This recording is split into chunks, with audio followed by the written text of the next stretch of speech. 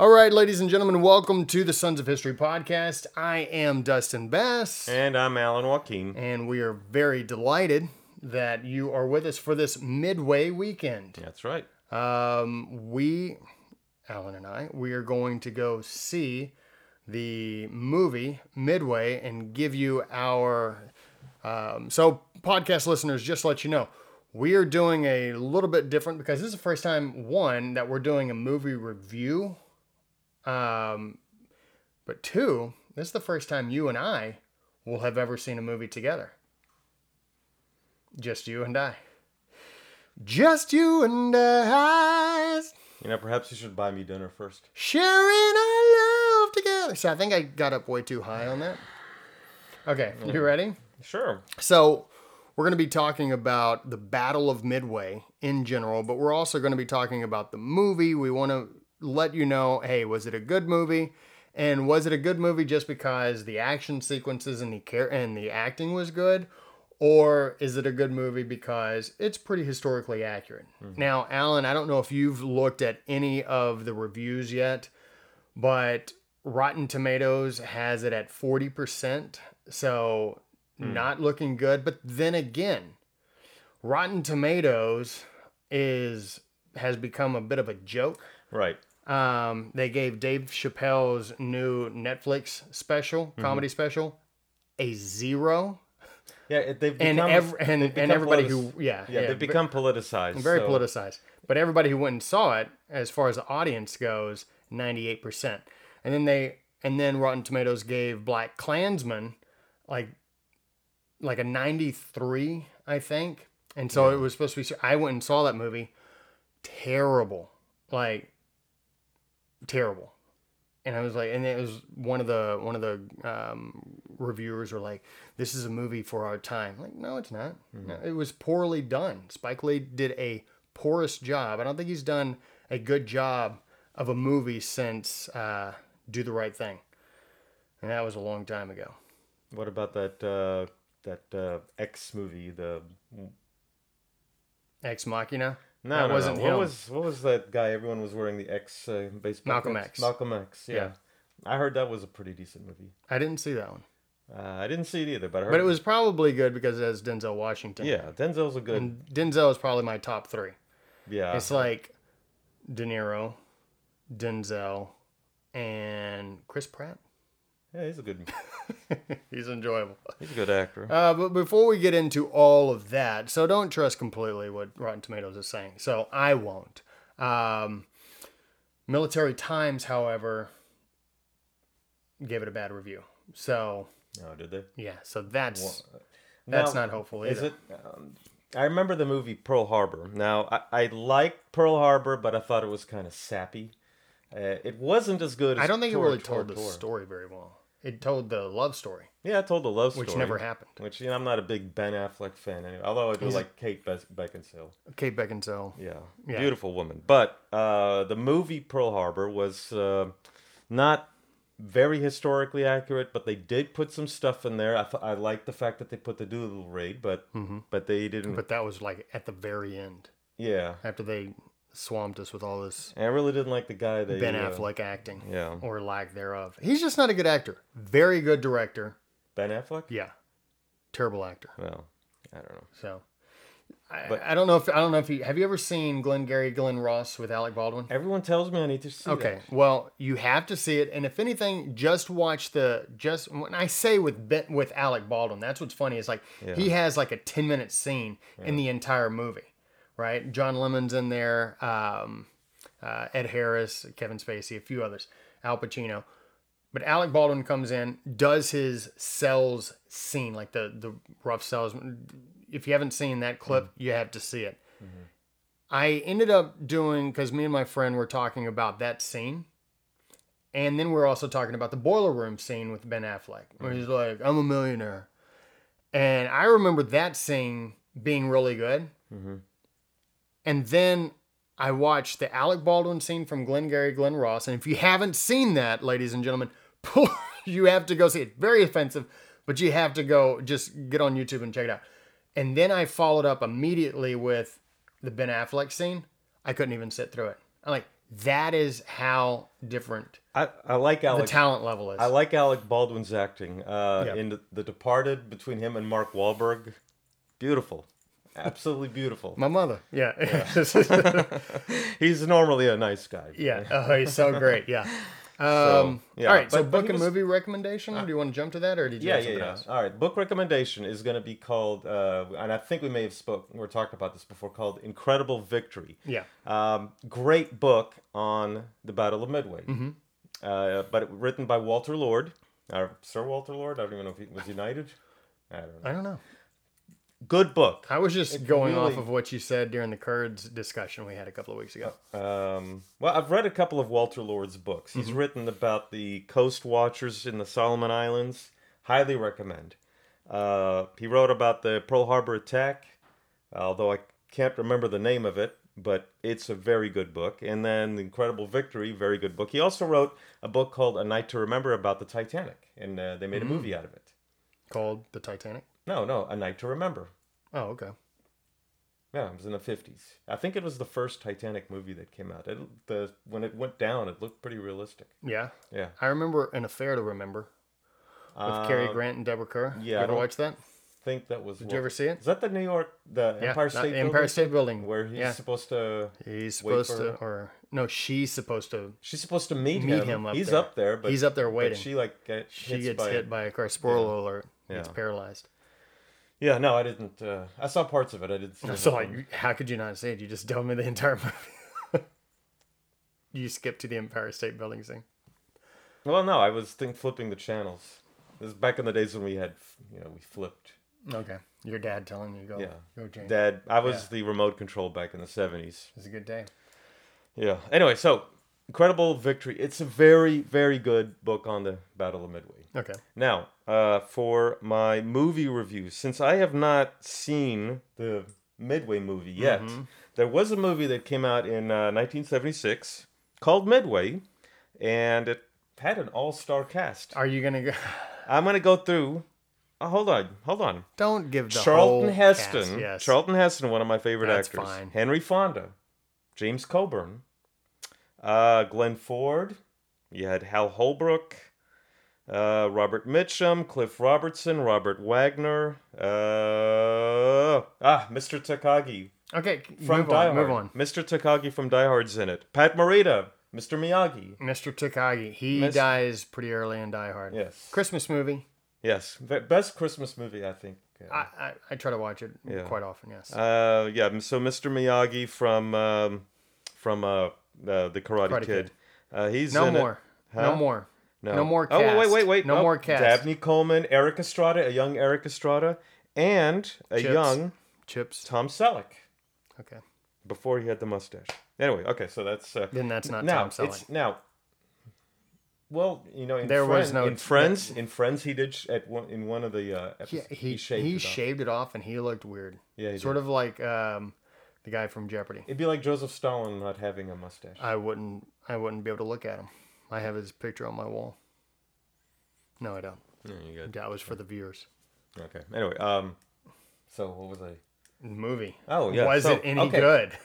It's all right. It's not the best movie, and actually you will see. You're like watching it. If you had seen Tora, you're like going, "That's from Tora." They spliced a lot of scenes from Tora into this movie. They got kind of lazy, but it does tell the story. Like these scenes from it. A lot of scenes from Tora. They spliced it and put it into Midway. Like they were able to get away with that? I noticed. But I don't know why they did it. But, it still tells the story of the battle. So, okay. And you know what? I'll tell you this. I do critique the Pearl Harbor movie. I thought it was kind of weak, but it does tell the story of the attack on Pearl Harbor.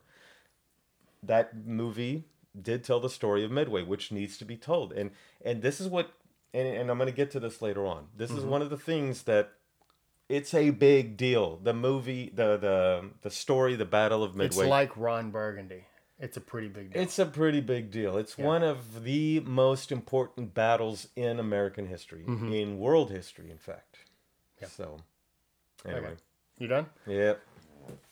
All right. So, ladies and gentlemen, my book recommendation is a book that I finished not too long ago, probably about 6 months ago. It's called 12 Rules for Life. It's written by Jordan Peterson. This book was pretty mind-blowing. And I haven't listened to Jordan Peterson in quite some time because I think I just binged on him for so long that now I think I got a lot of what I needed from listening to him. But this book is really enlightening. It discusses a lot of issues that you may find within yourself that you can't figure out. Maybe why you're like a certain way, or why somebody else is a certain way, or why society is a certain way. This is a fabulous book to read. The insight that he gives just from religious perspectives, and not just psychological perspectives, but also psychological perspectives. He gives, as a psychologist, he gives a lot of his experiences dealing with patients and the way that they think, and the way that they maybe feel about themselves.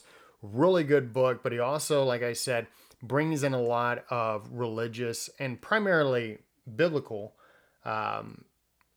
perspectives, and utilizes scripture throughout to bring his point across. Now, he continues to say, whenever somebody asks him, "Hey, are you a Christian?" or whatever, he's like, "I keep that private. That's something that whatever. That's fine."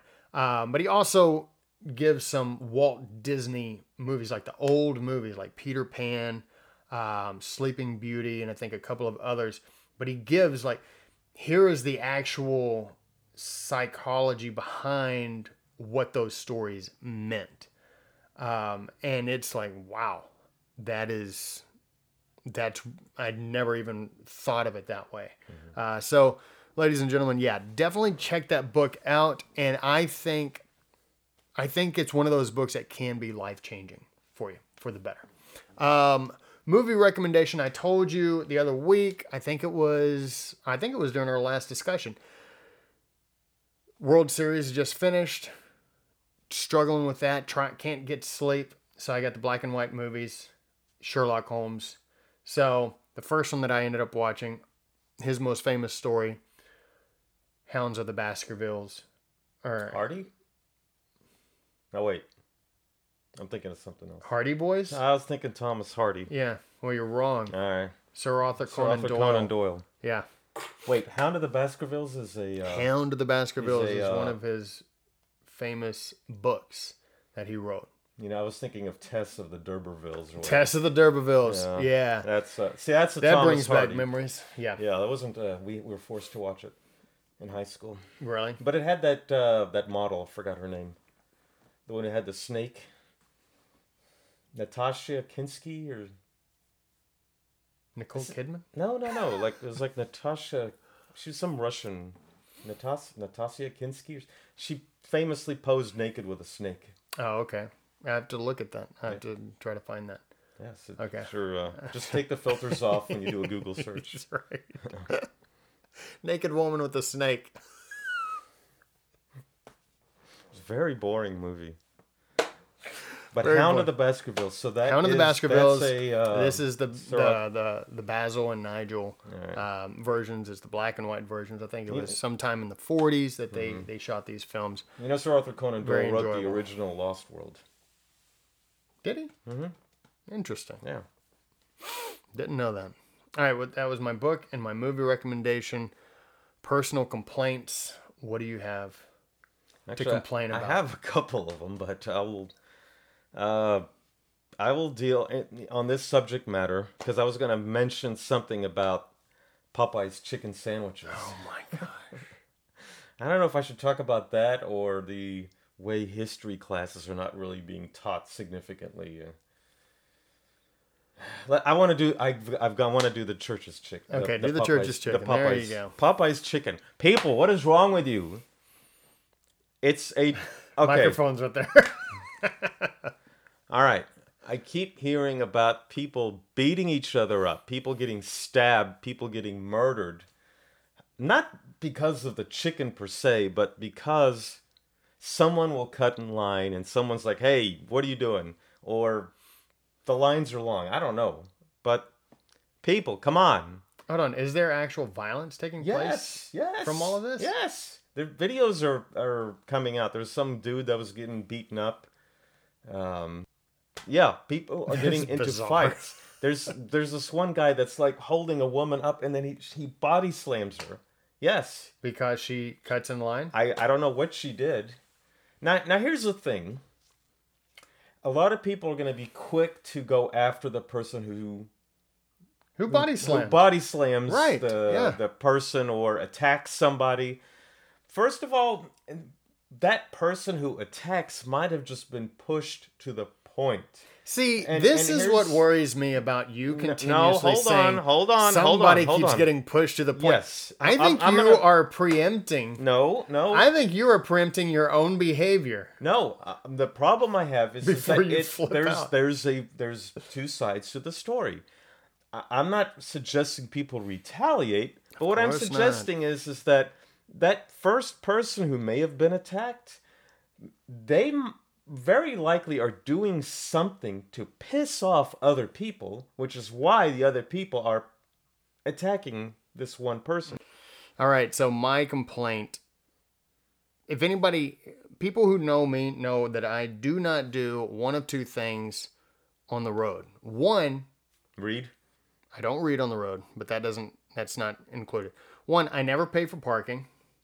Okay. I will go out of my way to not pay for parking. All right. And two, I don't take tolls. I'm not paying to drive. My taxes have already paid. My fair share. You know, I've already taken it out. I took the toll to come here. Well, congratulations. You're not me. 45. And I'm not you. There was an accident on 45. Fantastic. There's always an accident on 45. But I will not pay tolls because, one, this scam called Beltway 8 has been paid for beyond being paid for. I agree. Like, it is paid for itself multiple times over, and they have the audacity to not just continue to keep charging you, but to continue to increase the price of the toll. Mm-hmm. And there's traffic on it. And now there's traffic on it. There is traffic. And it is such a freaking joke. Like, get rid of the tolls. It has been paid for. That's what it was supposed to do. You pay for it through tolls and whatever else. And then you get rid of the tolls and it's a freeway. Are you saying government entities have lied to us? I don't think so. I don't want to put that on them like that. Then I'll say it. Yes, they lied to us. So that is my complaint. I can't stand it. I don't take tolls. I also don't pay for parking. But the toll system is such a freaking scam. I remember going through New York City and having to pay like $5 just to get on the George Washington Bridge. I'm like, this is such a joke.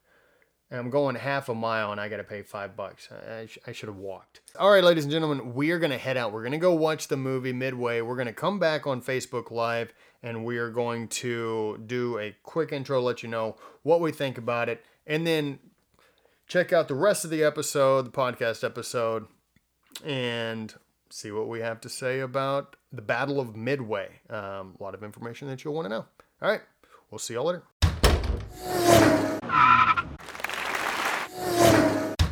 All right, we are back in action, ladies and gentlemen. That was an actual break in time.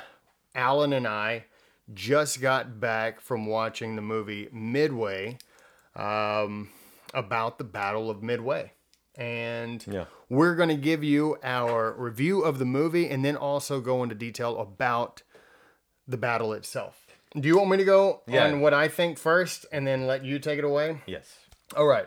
I really enjoyed the movie. I thought it was slow paced enough to give you the timeline story. Yeah. It wasn't a movie that was just trying to get to the final battle scene and sort of cheapen the movie. Correct. You know, to where it's like, okay, we know the only reason that you're going to be watching this is to see things blow up. And they gave a a good number of storylines, not Pearl Harbor type of storylines, like actual storylines from the intelligence perspective, from the Japanese perspective, actually a couple of admirals' perspectives. So that was pretty neat. Then you have perspectives from the pilots, the American pilots, the American admirals.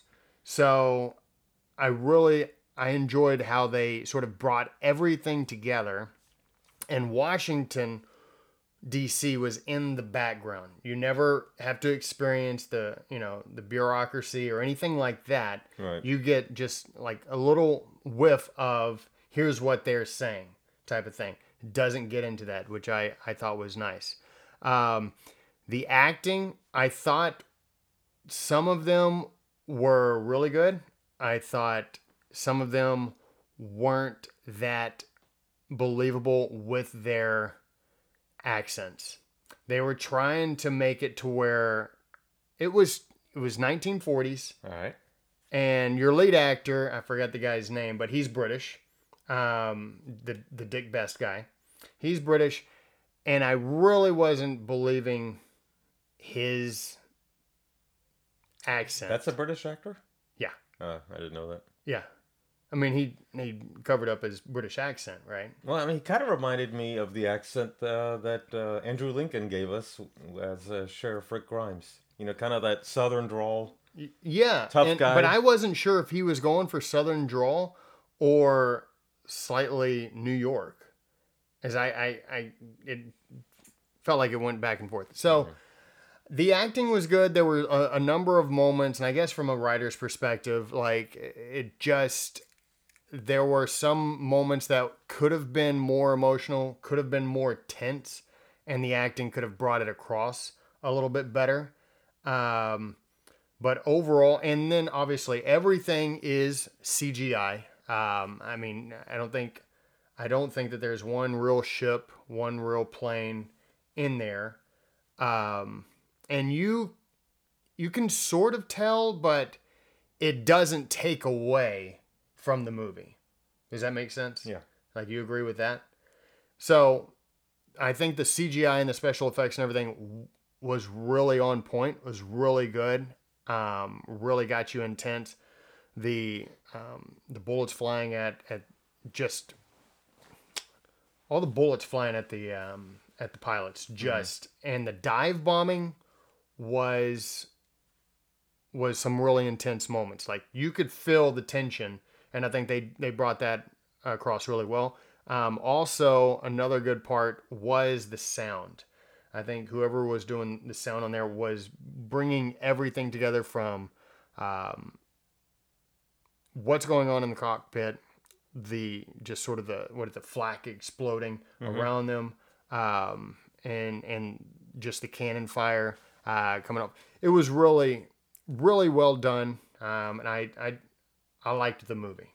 I really enjoyed it.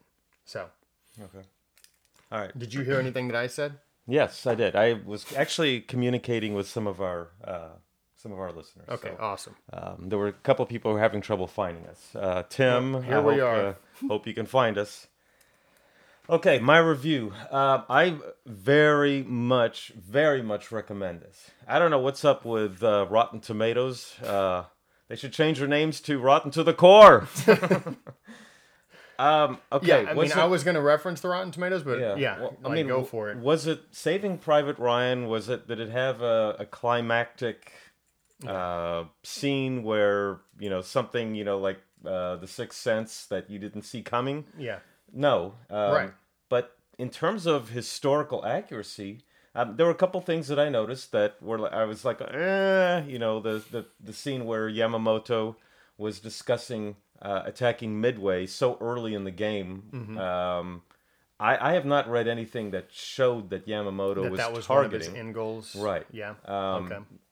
The only thing that I know of is that Yamamoto had targeted Midway only after the Doolittle raid. And I was very happy that they showed the Doolittle raid on here because that was a significant factor for the reason why the battle took place. Mm-hmm. The Doolittle raid, and we were pointing out, we saw Dick Cole on there. Lieutenant Colonel Dick Cole was Colonel Dick Cole was one of the men that we interviewed, and we may have been the last ones to have an interview with him. Right. That was less than a year ago. Less than a year ago. It was on Christmas of last year. We interviewed him. And he passed away in April. Right? March or April of this year, and they did mention... I think it was March, They did mention that he passed, or that the last Doolittle Raider passed in 2019, and we were like, hey, that's our friend. That's our guy. So I'm glad that they showed that, because that was a significant moment in our history. And I did like how they really... I think the writers did a good job of expressing the seriousness of the situation. Like, guys, we are in a bad spot right here. And one of the things that I did notice right at the beginning was the attack on Pearl Harbor. I thought that was really good, because as a viewer on the movie, I felt like it came out of nowhere, which is exactly how it must have felt at the moment that they attacked. Because all of a sudden, they're having this conversation, and then just boom, they're, the Japanese are flying over and bombing and shooting up ships. So I thought that was a really good. I thought it was a nice touch. It just came out of nowhere. Now, another thing that I really liked, and I was actually surprised that they were doing that. We were discussing this on the way back here. Was that after Pearl Harbor, between Pearl Harbor and the Battle of Coral Sea, there was not a major U.S. naval military engagement. So Halsey did conduct raids on some islands, and they showed the Marshall Islands raid. Yeah, and I thought Dennis Quaid, he portrayed, he's always good. He portrayed Halsey pretty well. Yeah, and Woody Harrelson portrayed Chester Nimitz. He was surprisingly pretty good. He was good. Yeah. He was good. So yeah, I mean, Dennis Quaid and Woody Harrelson were good.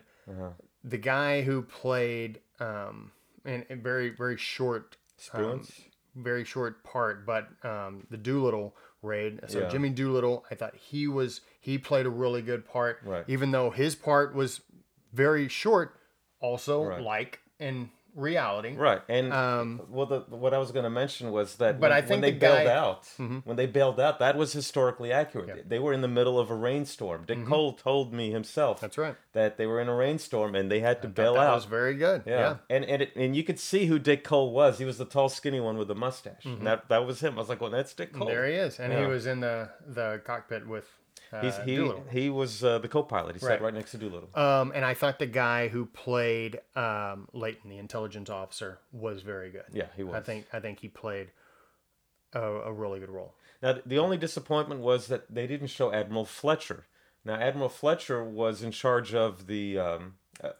he was really Spruance's commander. Okay.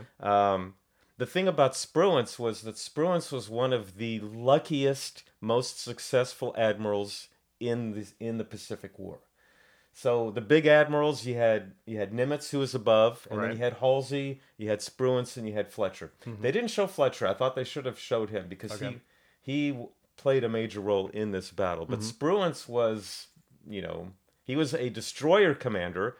Fletcher recommended him and gave him, put him in charge of carriers, and he did a very good job. Yeah. Just great tactics, very great tactics. Speaking of Chester Nimitz, I think I liked how he was introduced. He sits down and he's like, "Man, I do not envy the guy who takes that position." Yeah. And the guy's just like, he's like, "Is it me?" He's like, "Welcome to the hardest job in the world." Also, Chester Nimitz, much like Shiner, Texas native. So Fredericksburg? I think he's from Fredericksburg. I think he's from Fredericksburg. You have a book on him or anything? No, I don't. Oh, you know me. I don't have as vast a library as my counterpart here. You're exaggerating just a bit. Well, no, I'm not. Yeah. Okay. All right. Yeah. Exactly. The books are kind of like pouring out of my closet, and Well, you can always pour them into here. Yeah, I could, but I did give you the Texan Iliad. So. Yes, you did. So, what else about this movie? Anything else about this movie that you wanna point out? I'll tell you this. I've seen previous Midway movies. The Midway of 1976. Mm-hmm. I thought this was more historically accurate. I really liked this movie. Yeah. If you like history movies, you want something accurate. You don't want some of these based on these events. And that was something that we were worried about because it said this is based on like real events or something along those lines, and we're like, okay. Yeah. We were afraid this was going to be another Pearl Harbor, but it wasn't. It was. We mean like the movie Pearl Harbor, not the actual the one attack. We're gonna have to live through this again. Yeah, the Ben Affleck movie, but this one you could tell that they were dedicated to showing historical accuracy from the very beginning, all the way to the end. Mm-hmm. And did they throw everything in it? No. But they didn't make it. They didn't make mistakes, which is what surprised me. They didn't Hollywoodize it. They did not Hollywoodize it, and I really appreciate the fact that they didn't. Yeah. So ultimately, we want you to go see this movie, and you and I were talking about this on the way back. It seemed like whoever the writers were went out, and the director went out of their way to make mention of certain things, sort of like the carrier, the carrier that was the Lexington, that was really badly damaged. It sank. The Lexington was sunk at the Battle of Coral Sea the previous month. Which one was the one that was damaged and they had to do it in 48 hours? Yorktown. I knew it was an American Revolution battle. What you have to understand. Here's what you have to understand. But what I was saying is they went out of their way to insert the whole conversation of this can be done in like 3 weeks. Yeah. And Nimitz saying, you have 48 hours. Yeah. Get it done. And they did. Now, what you have to understand is this.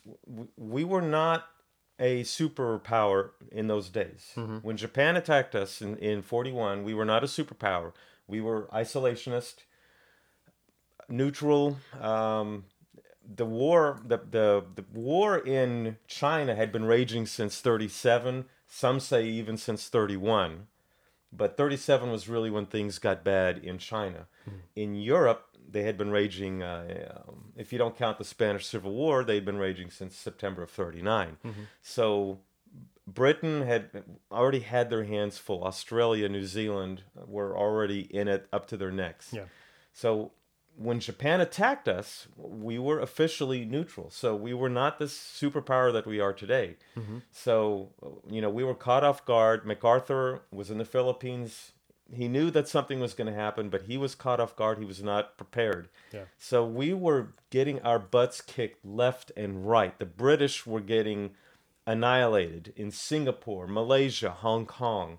The country of Indonesia today, back then, was a Dutch colony called the Netherlands East Indies.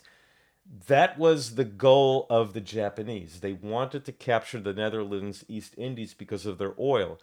We began an oil embargo on Japan because they were killing hundreds of thousands, millions of Chinese, the rape of Nanking. Yeah. After the Doolittle raid, they murdered, killed 250, I was told up to 300,000 people in China. And that's something that the movie pointed out too. Yeah. Yes, they retaliated against the Chinese people, killed, like I said, between 250 to 300,000 people for a raid, not ratting out. Those who raided. Yeah, because they helped Doolittle's men escape. So we were losing. We had the one great moment with the Doolittle raid, and then in May, Australia and the United States fought the Japanese at the Battle of Coral Sea. We lost the Lexington, the Lady Lex, and the Yorktown was heavily damaged. Right. But we stopped them at the Battle of Coral Sea. It was not a decisive victory. In fact, you could say it was more of a Japanese victory in terms of we lost a big carrier, they lost a small one. I think it was called the Shoho or something like that. So they lost a small carrier. But so if you count them, we lost more. Yeah. But we stopped them. So then they knew something was about to happen. AF, and I mentioned that in the Sons of History. AF was something that came up, and they knew something big was going to happen. Okay, what is AF? Rochefort was the cryptologist. Right. And I believe the machine is called the Purple. That was the machine. Okay. They knew something was coming up, so what they did was they decided to say that the water treatment, converting salt water to drinking water, had broken down. And they broadcast that. Well, the Japanese intercepted it, and they said that AF has a problem with their water treatment. So to Rochefort, they were like, okay, that is the confirmation we need that Midway is a target. The Aleutian Islands, which is part of Alaska, was going to be targeted first. That was the diversionary attack. Now the Japanese thought that the Yorktown and Lexington had both been sunk. So they knew that the U.S. only had two carriers, the Hornet and the Enterprise. But because of the Doolittle raid, they wanted to annihilate and sink the fleet and sink those two carriers, because then they will control the entire Pacific. And if they capture Midway, they're only 1,300 miles from Pearl Harbor. They can tiptoe their way, onto the East Coast. They would capture the Hawaiian Islands. Yeah. And Pearl Harbor was our harbor in the middle of the Pacific. And all that's left now is capturing the West Coast. And I mean the West Coast. The West Coast. He said East Coast. Well, the Germans were busy with the East Coast. Right. But they could then attack the West Coast. Now, could they invade? I doubt that they would probably invade the West Coast, but they would have at least attacked it. They would have sent submarines. They would have sent aircraft carriers. Why not? I mean, nothing's going to happen to them. Yeah. Attack the West Coast, Seattle, San Francisco, L.A., San Diego. If anything, to like retaliate about Tokyo. Yeah, very much. So they did not expect us to be northeast of Midway. They thought our ships were still at Pearl Harbor. So the Aleutian Island attack took place. Nagumo, who, with his 4 carriers... Now, these 4 carriers were 4 of the 6 carriers that attacked Pearl Harbor. Now, the Zuikaku and the Shokaku were damaged, so they had not participated. In fact, I think they were damaged in the Coral Sea. So luckily, those 2 carriers did not participate in Midway, because that could have turned the tide. Yeah. But the Kaga, the Akagi, the Soryu, and the Hiryu, those 4 carriers went to Midway. They thought, again, we only had the Hornet and the Enterprise, but 48-hour turnaround, they got the Yorktown out. Yorktown joined them. They thought they were still in Pearl. Aleutians were attacked. Okay, now they're saying, now they're going to come out of Pearl Harbor. They attacked Midway. Well, lo and behold, the American carriers are already there. They did not expect it.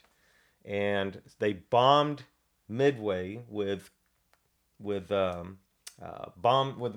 type of bombs that explode on land. Incendiary.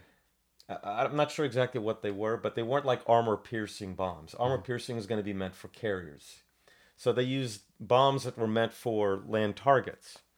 Now, the U.S., they had B-17s, and a friend of mine, her father was one of the navigators on one of the B-17s. So you had obsolete Buffaloes, you had Wildcats, which weren't as good. They were good warplanes, but not as good as the Zeros. But the Buffaloes were completely obsolete. You might as well just use them. You might as well ride a Buffalo. Yeah, exactly. So they attacked the Japanese planes, but all the I don't know if all of them, but they were annihilated. Japanese came in, they bombed Midway, they flew back, and now at this point we sent planes from Midway. They attacked the 4 carriers. and that included the B-17s. Not a single bomb hit the Japanese planes. I'm sorry, not a single bomb hit the Japanese carriers. But Nagumo was like, okay, Midway is still a threat. So he was getting land or bombs that were meant for the land. Mm-hmm. Well, then here come the torpedo planes from... Now we're going to spoil this for you, so if you don't want to know what happened The in the Americans movie, do win. yeah, we do win, but if you don't want to know what happens, you might want to cut it off from here. And in like the entire war. Okay, so the Hornet, the Enterprise, and the Yorktown launch torpedo planes, fighter planes, and dive bombers. Dauntless dive bombers, Devastator torpedoes, and the Wildcat fighter planes. Now, the Devastator torpedo planes got there first. They did not have air cover. Mm-hmm. Their torpedoes sucked. They only flew, I think, about 100 knots an hour, which is pretty slow. Yeah. Okay, so all three torpedo bombers, the squadrons, annihilated. I think there were maybe...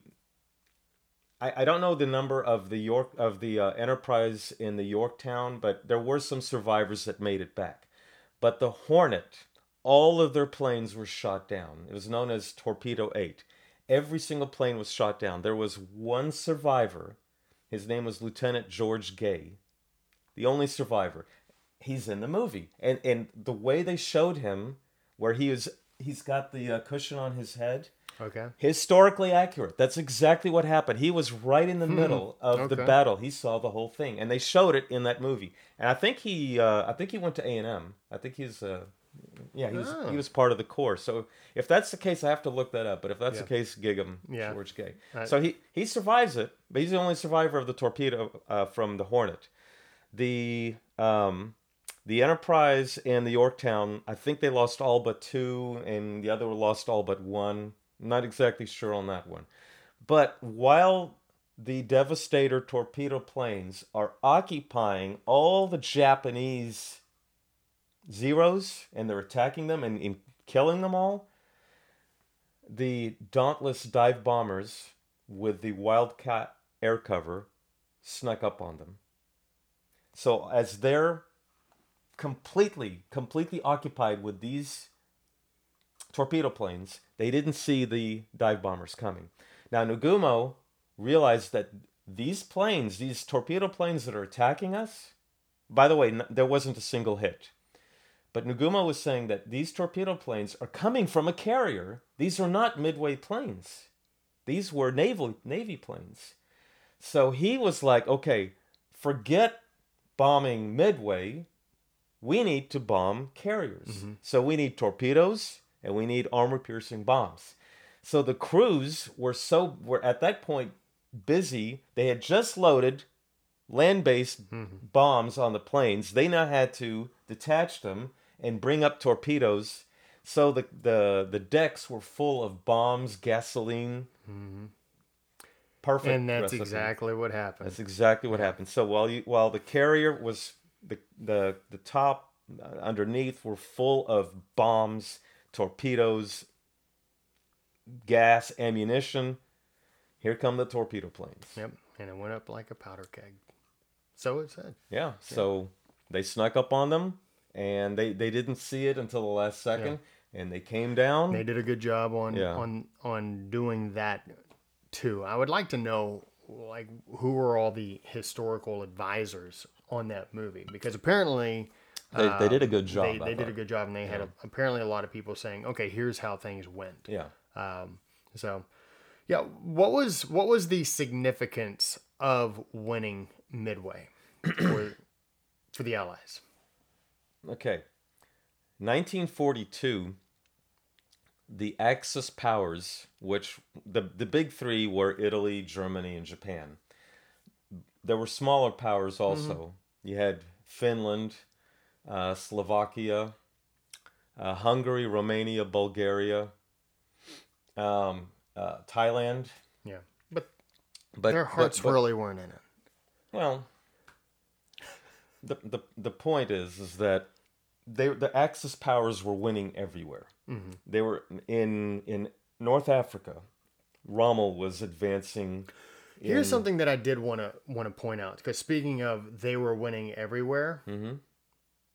the Germans and the Japanese tended to rely a lot on the element of surprise for a lot of their victories. Correct. With a lot of the surrounding areas with Germany just going in and just like taking a lot of these countries by surprise. Well, Blitzkrieg is... Right. And just,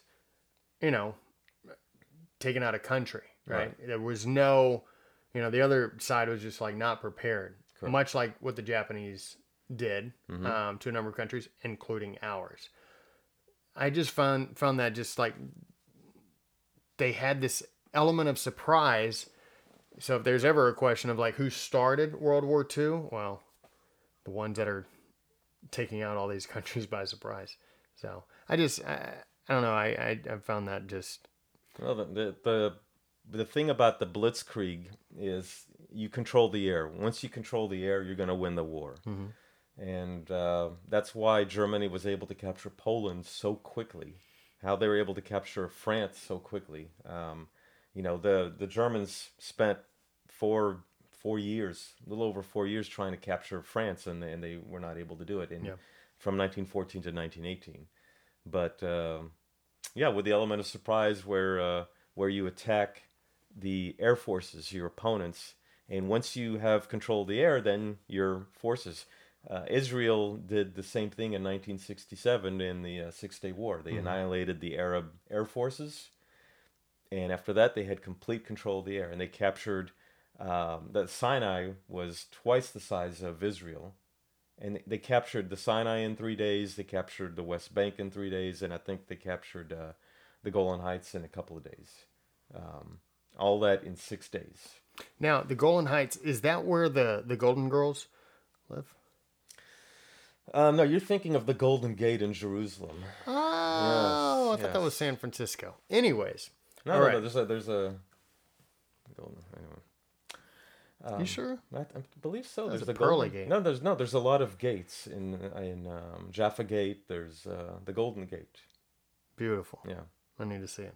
Well, we were talking about Israel, so I'm thinking... I know, we jumped into But anyway, all right. So, the Soviet Union in 1942, Stalingrad had not happened yet, but the Germans had advanced all the way. They were just outside of Moscow. The winter kind of aided the Soviet army. But then in the spring of 1942, the Germans resumed their offensive, and they were still on the offensive in 1942 in the Soviet Union. They were on the offensive in North Africa.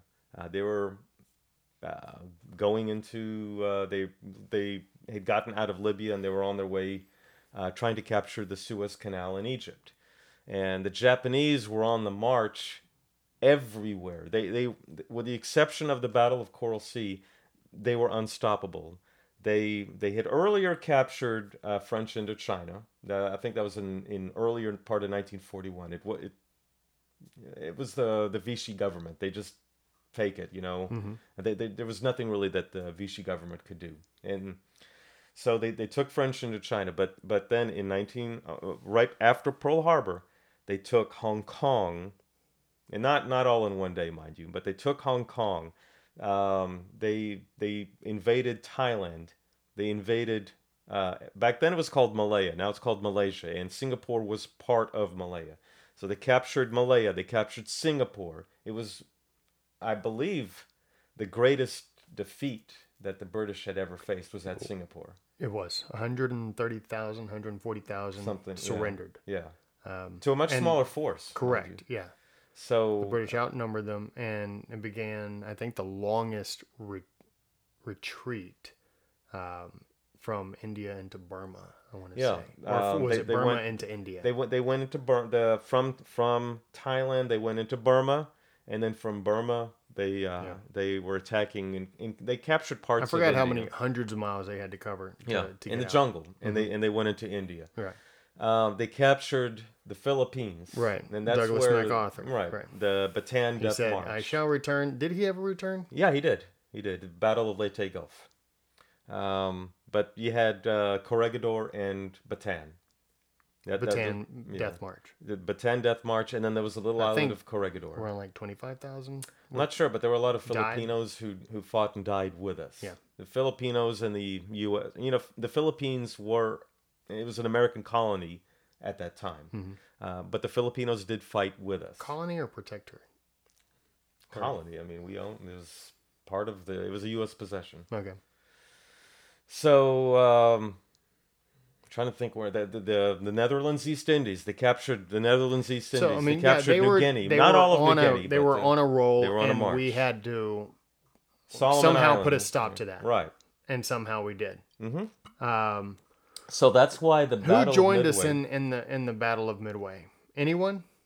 No, that was an American victory. Yeah, and so it was just us. It was such a great victory that Sir Winston Churchill, Prime Minister of Great Britain at the time, coined the phrase "an incredible victory," and it was the turning point in the Pacific War.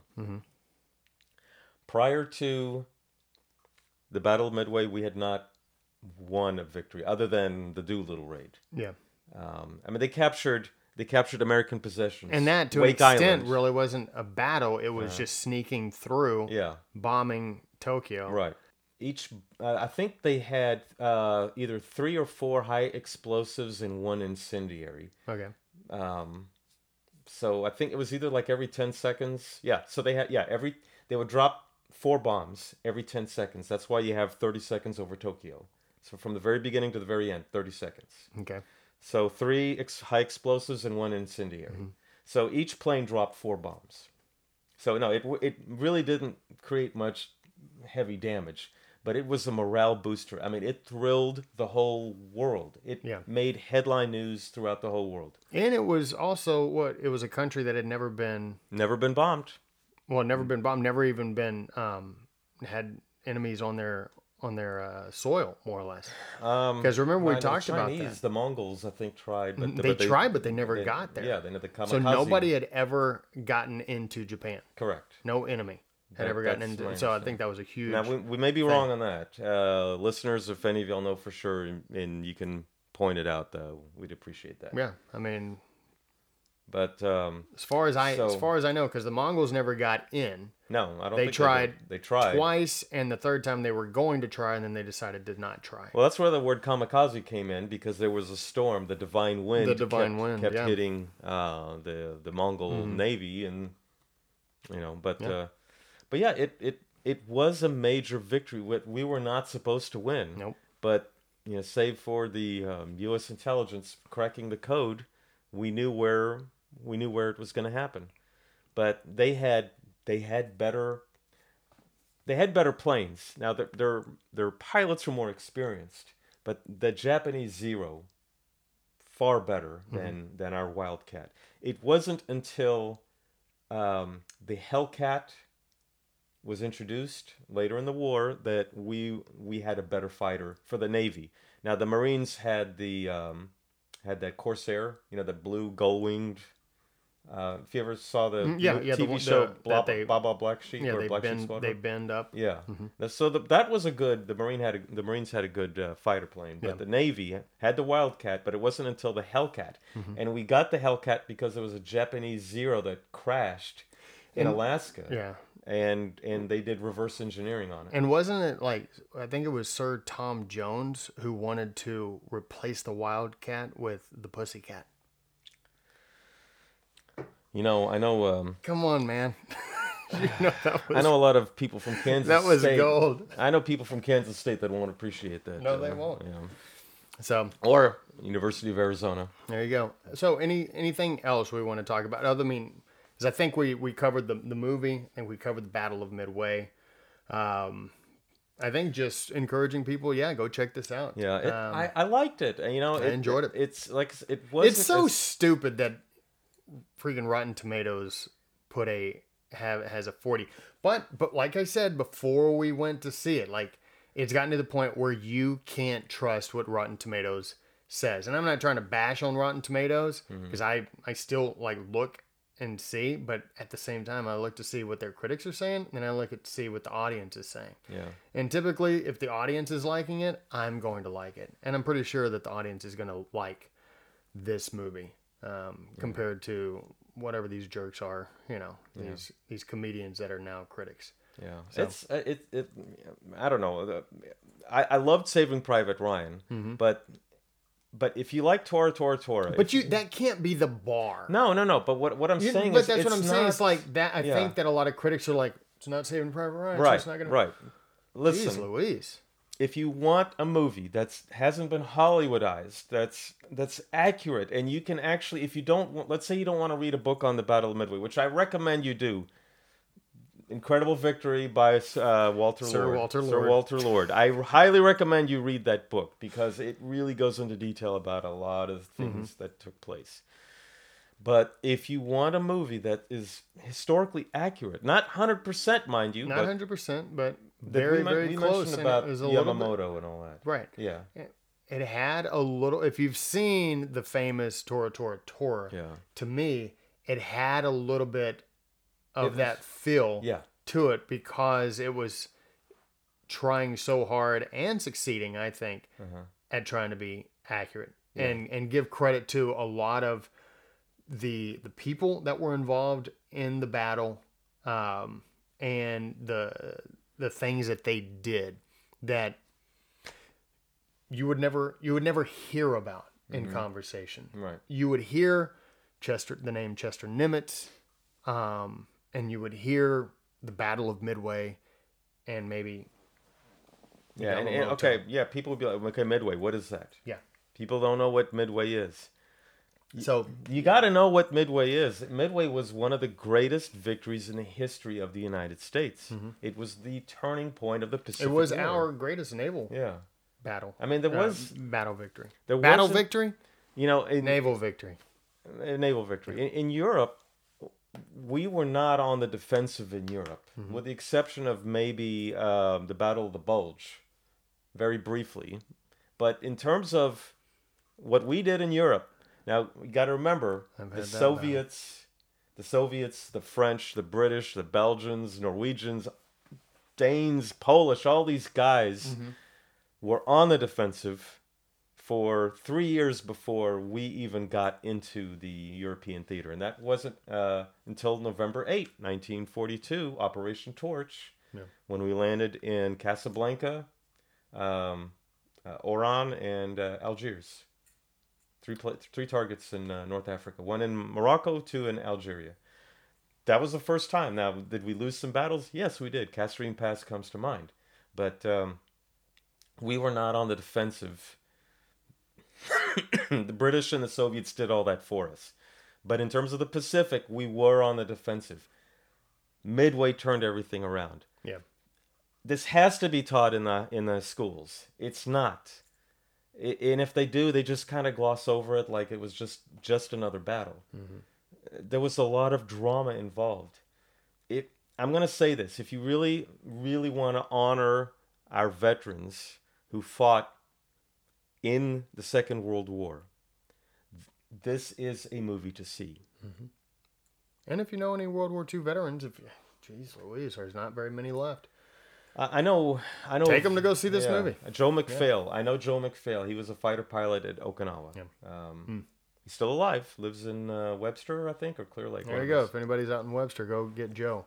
Take him to go see this movie. All right, ladies and gentlemen. I think that is going to wrap up the show. Alan, I know that you had a complaint about the chicken sandwich.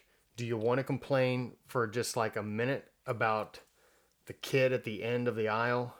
At the end of the aisle, just chatting it up. Having a full-fledged conversation during the movie. Yeah, with his grandmother, I assume. We normally have a complaint, and they're to the left of me.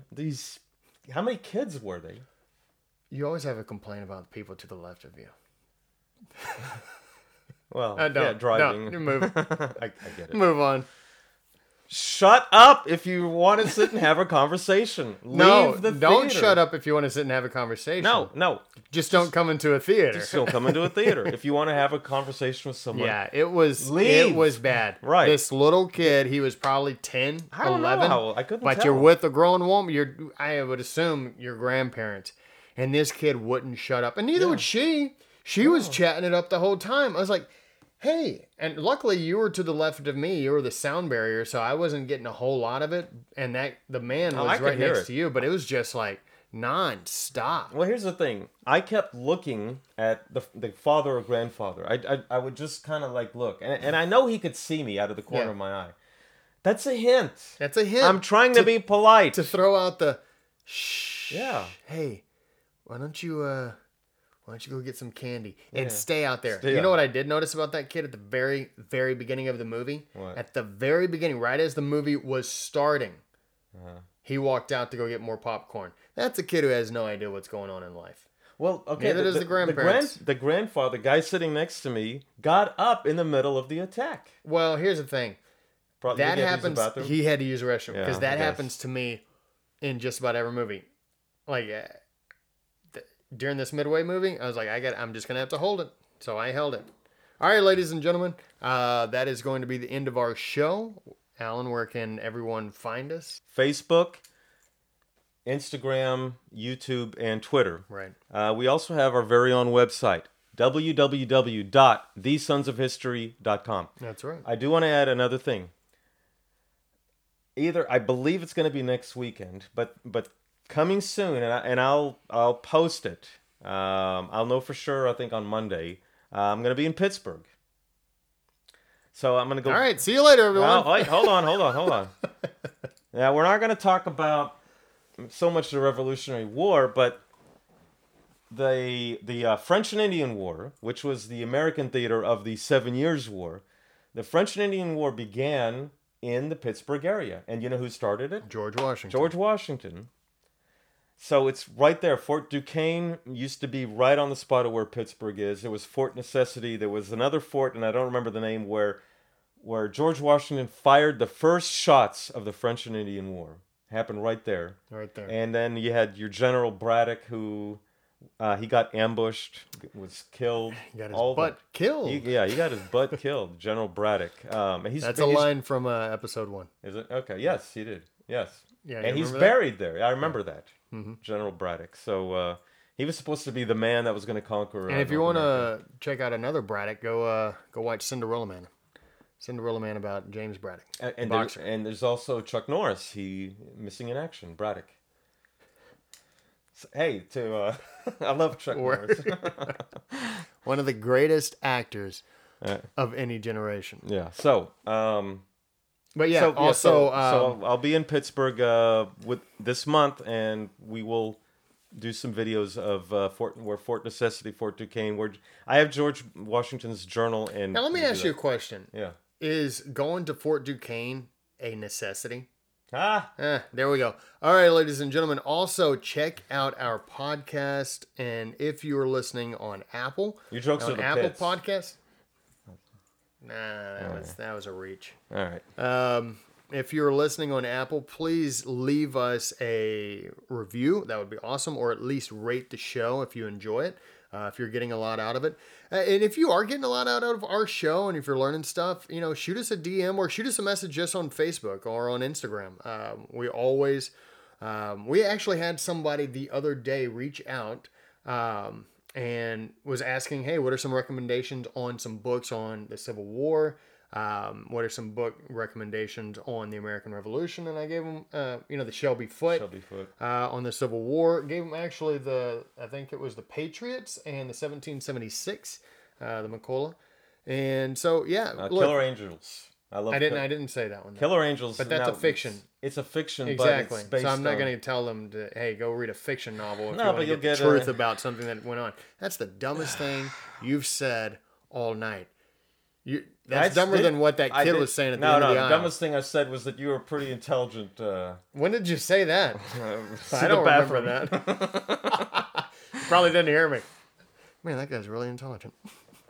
So, anyways, ladies and gentlemen, yeah, check out our podcast. Tell your friends and family about it. Lastly, we are on Patreon. So you can check us out on patreon.com/the Sons of History. If you want to give, donate to the cause of what we're doing. You can be a member at certain financial levels, however you say that. I think like the lowest is like $5 a month or something. So it'd be a really huge help for what we're trying to do. Right, because like next year we're thinking about going to South Carolina, North Carolina, hopefully Yorktown, Martha's Vineyard. No, I already did that. But where the southern campaign took place for the Revolutionary War, we need to visit those. We've done the Northeast. We've done Philadelphia, the Pennsylvania, New Jersey, Monmouth, which was a pretty cool battlefield.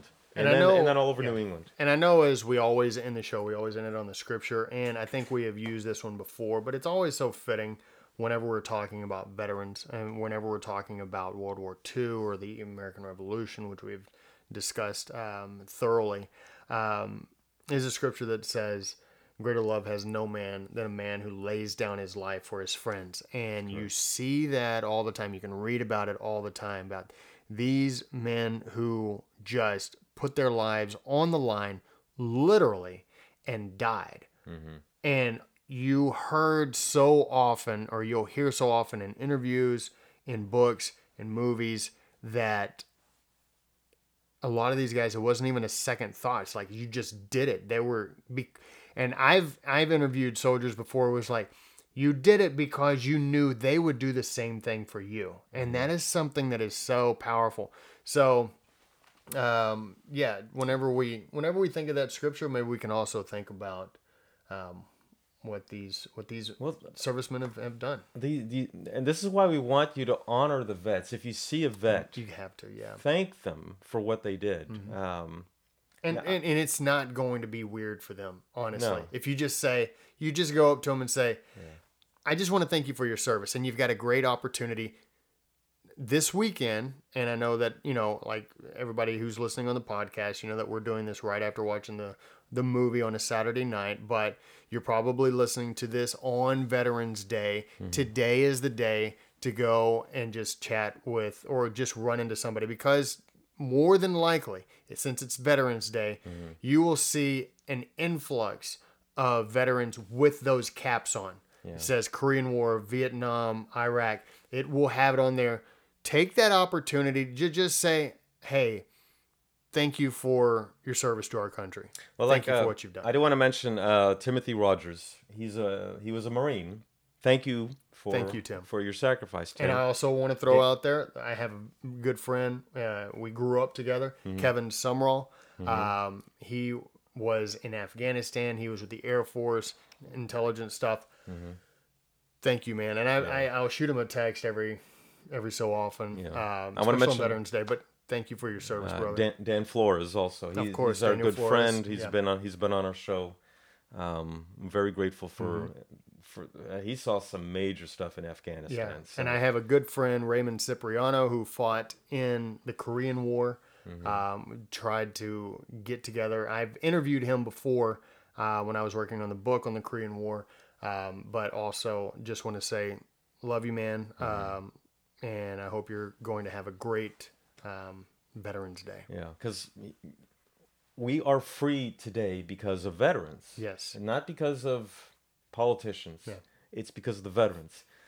They fought the battles for us. Yeah. We don't have conscription. We don't have a draft. Right. These people volunteered, and we live in the greatest country in the world, in the history of the world, because of that. Because of veterans. And it's something that started at the very beginning of this country. Yeah. So we love all of you. Thank you very much for taking the time to listen to the show. We do hope that you go check out the movie. And if you go see the movie, go ahead. Leave us a note. Let us know what you think. And we'll talk to you later. Goodbye, everyone. God bless.